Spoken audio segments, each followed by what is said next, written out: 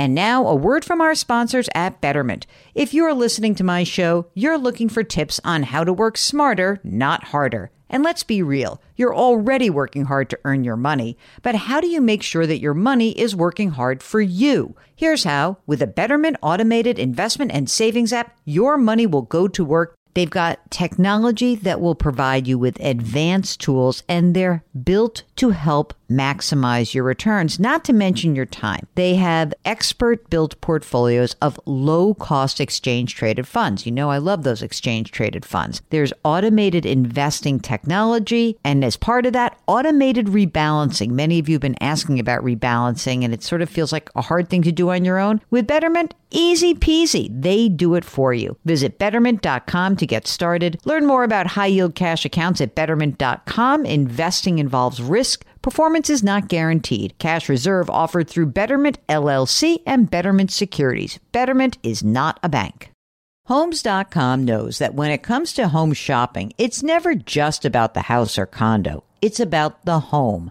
And what makes a home is more than just the house or property. It's the location and neighborhood. If you have kids, it's also schools, nearby parks, and transportation options. That's why Homes.com goes above and beyond to bring home shoppers the in-depth information they need to find the right home. And when I say in-depth, I'm talking deep. Each listing features comprehensive information about the neighborhood, complete with a video guide. They also have details about local schools with test scores, state rankings, and student-to-teacher ratio. They even have an agent directory with the sales history of each agent. So when it comes to finding a home, not just a house, this is everything you need to know all in one place. Homes.com, we've done your homework. Welcome to the Jill on Money Show. It's Wednesday, November 1st, a date that I'm sure is circled in your calendars because the Federal Reserve will reveal its decision at 2 p.m. Eastern Time today. And I think that despite the fact that the economy is growing by more than expected, despite the fact that the employment landscape remains pretty solid, despite the fact that you're still complaining about higher prices, I think it is at least a 95% chance that the Fed does nothing at this meeting. And I think the reason is they don't have to do a lot of the heavy lifting. A strange thing has happened since the last Federal Reserve meeting. And that strange thing is that all of the sudden, the 10-year Treasury has gotten killed. The price is down, the yield's up at around, let's say, 5-ish, almost 5%. And as a result, that in and of itself will help slow down the growth of the economy. And I think the Fed may be able to just sort of say, you hear that? That's like the deep breath. Let's take a breath. They'll tee it up like, oh yeah, December's still a live meeting. I know they will. I don't think that December is going to show any change. I think the Fed is probably done, but they're nervous about saying that. They don't want to appear, they don't want to like project that they're done because they're worried that that will have the wrong impact on markets and on just normal people, that people are going to be like, oh, great, now they're going to cut rates next year and well, let's get going. They don't want that. They're still focused on prices. Prices are coming down. Again, I know we're all complaining about prices, but inflation at the core level is coming down. And you know, Mark, I know you've been dealing with this yourself, but the shelter component of the consumer price index and all of these inflation trackers just is a bit of a thorn in the side of the folks trying to make these big decisions because shelter comes in a few different forms. And yes, of course, you know, rents may go up, but then rents were sort of stable for a while and during COVID. And, you know, at this point, there's so many people who have housing that is locked in at low rates that it's hard to kind of get a sense of what is the inflation rate for housing. And I'll tell you one thing, what it's not is trying to say to somebody, oh, let's pretend your house is a house that you're renting and what's the equivalent rent for that house. That just does not work. So the shelter component has screwed up the CPI. And the PCE indexes now for months. The Fed knows it. They keep coming up with other ways to measure it. Won't matter. So bottom line, I think the Fed's probably done with this rate hike cycle. However, I will say rates are staying higher for a while at least. So make sure that you're getting the interest that you deserve. And maybe, just maybe, you'll do what I did, which is, if I have some extra money, maybe I'd buy a 10-year treasury.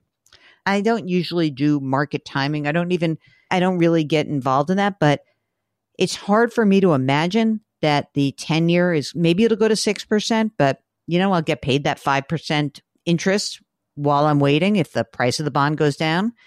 I don't know. Feeling good about the 10-year mark. I can't wait. So when's Kathy coming on? She's coming on in a couple weeks. But I was going to say, I'm officially praying for rates to come down. You don't need them to come down right now. You need them to come down within how many years? I'm officially on the clock starting in December, or actually I think it starts in January, but I will be on the clock for 10 years. But hopefully it happens within the next, I'm hoping, 3 years or so. I'm thinking you got a good 3-year time horizon here. So I'll take that. Yeah. And you just keep paying, and thankfully you can afford it, and you've run the numbers because Mark's buying a new house and he's using an adjustable rate. And so, there are a lot of ways to skin the housing cat right there. Anyway, so Fed unlikely to do anything. They're meeting. They are going to give their reaction. If there's anything that is big in that statement, I promise to update you tomorrow. Today, we're going to do some emails. Let's do it. Remember, if you've got a financial question, all you need to do is go to our website, JillOnMoney.com.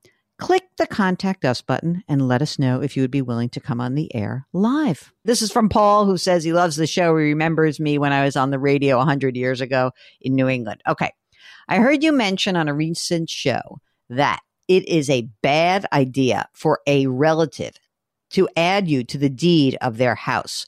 What can be done to correct for this after the fact? Is it too late to be taken off a deed? My dad passed away 25 years ago. And at that time, it sounds like Mom added this guy, Paul, and his brother to the deed of their house. Of course, her heart was in the right place. And at the time, I wasn't aware of the consequences. Would like to get your feedback on if it's an easy fix while Mom is still alive. Thanks, Paul.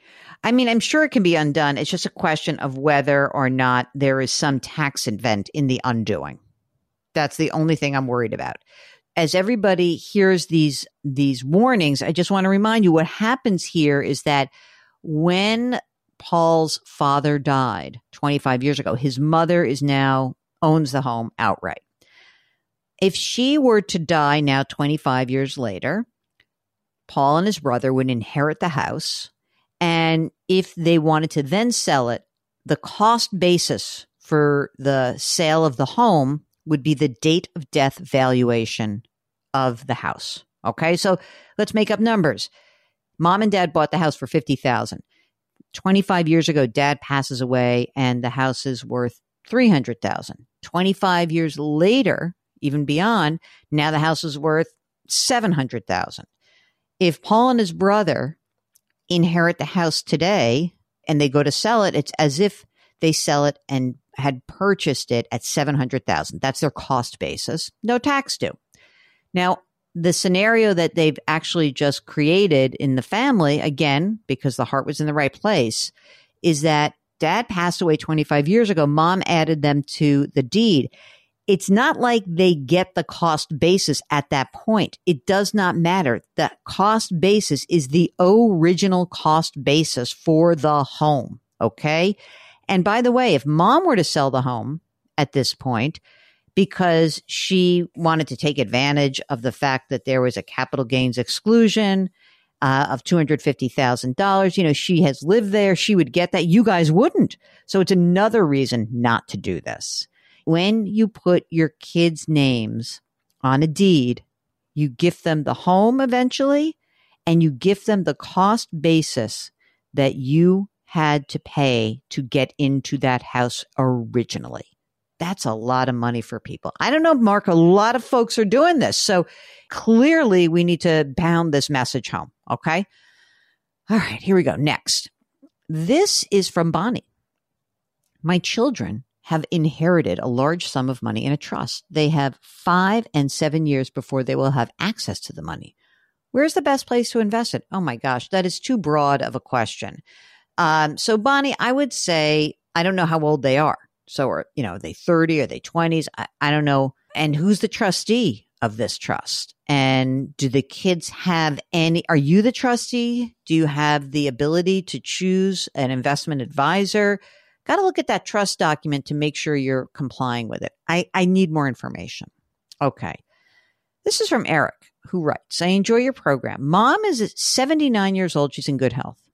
Oh, gosh. She currently drives a 20-year-old car that has 200,000 miles.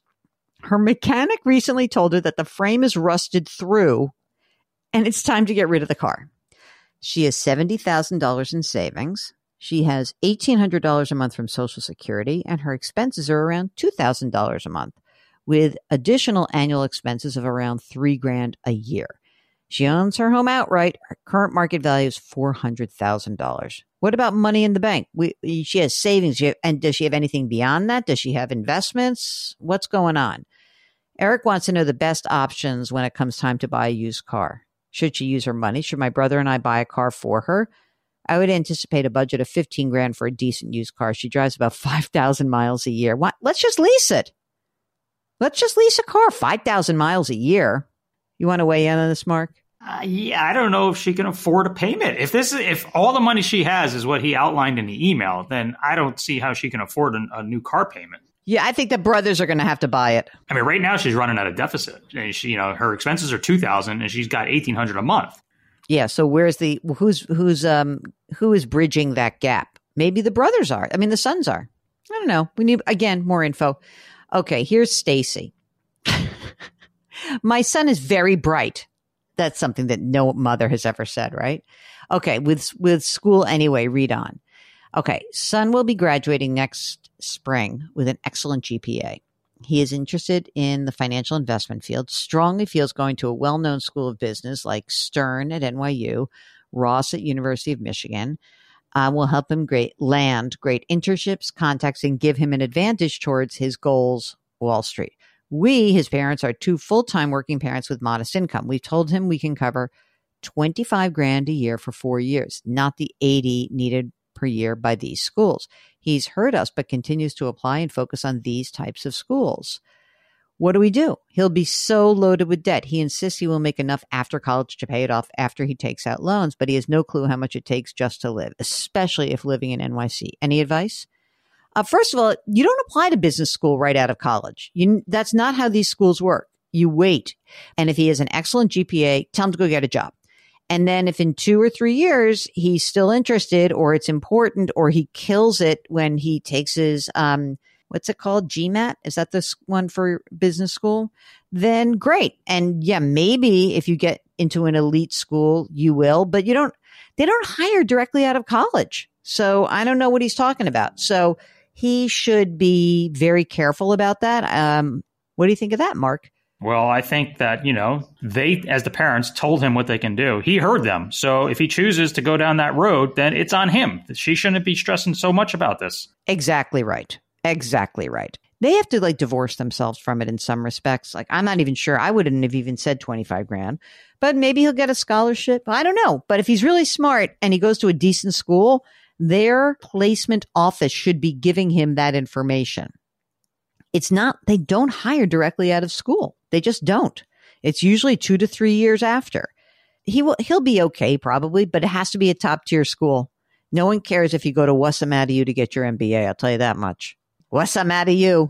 I think that's from Bullwinkle. I have to look that up. All right. That's it. That is the program. Fed meeting. Very exciting. I know you're excited. If you've got a financial question, go to JillOnMoney.com, click the contact us button. Let us know if you'd be willing to come on the air. While you're there, sign up for the free weekly newsletter. I gave Mark a target for the number of people I wanted for the weekly newsletter. We are so close. We need about 500 more to get to my goal for this year. It would make me so happy. And then I'm going to keep moving the goalposts because that's the kind of person I am. Do sign up for the free weekly newsletter. We would be so happy if you did. Leave us a rating and a review wherever you listen and lift someone up. Change your work, change your wealth, change your life. Thank you for listening. We'll talk to you tomorrow.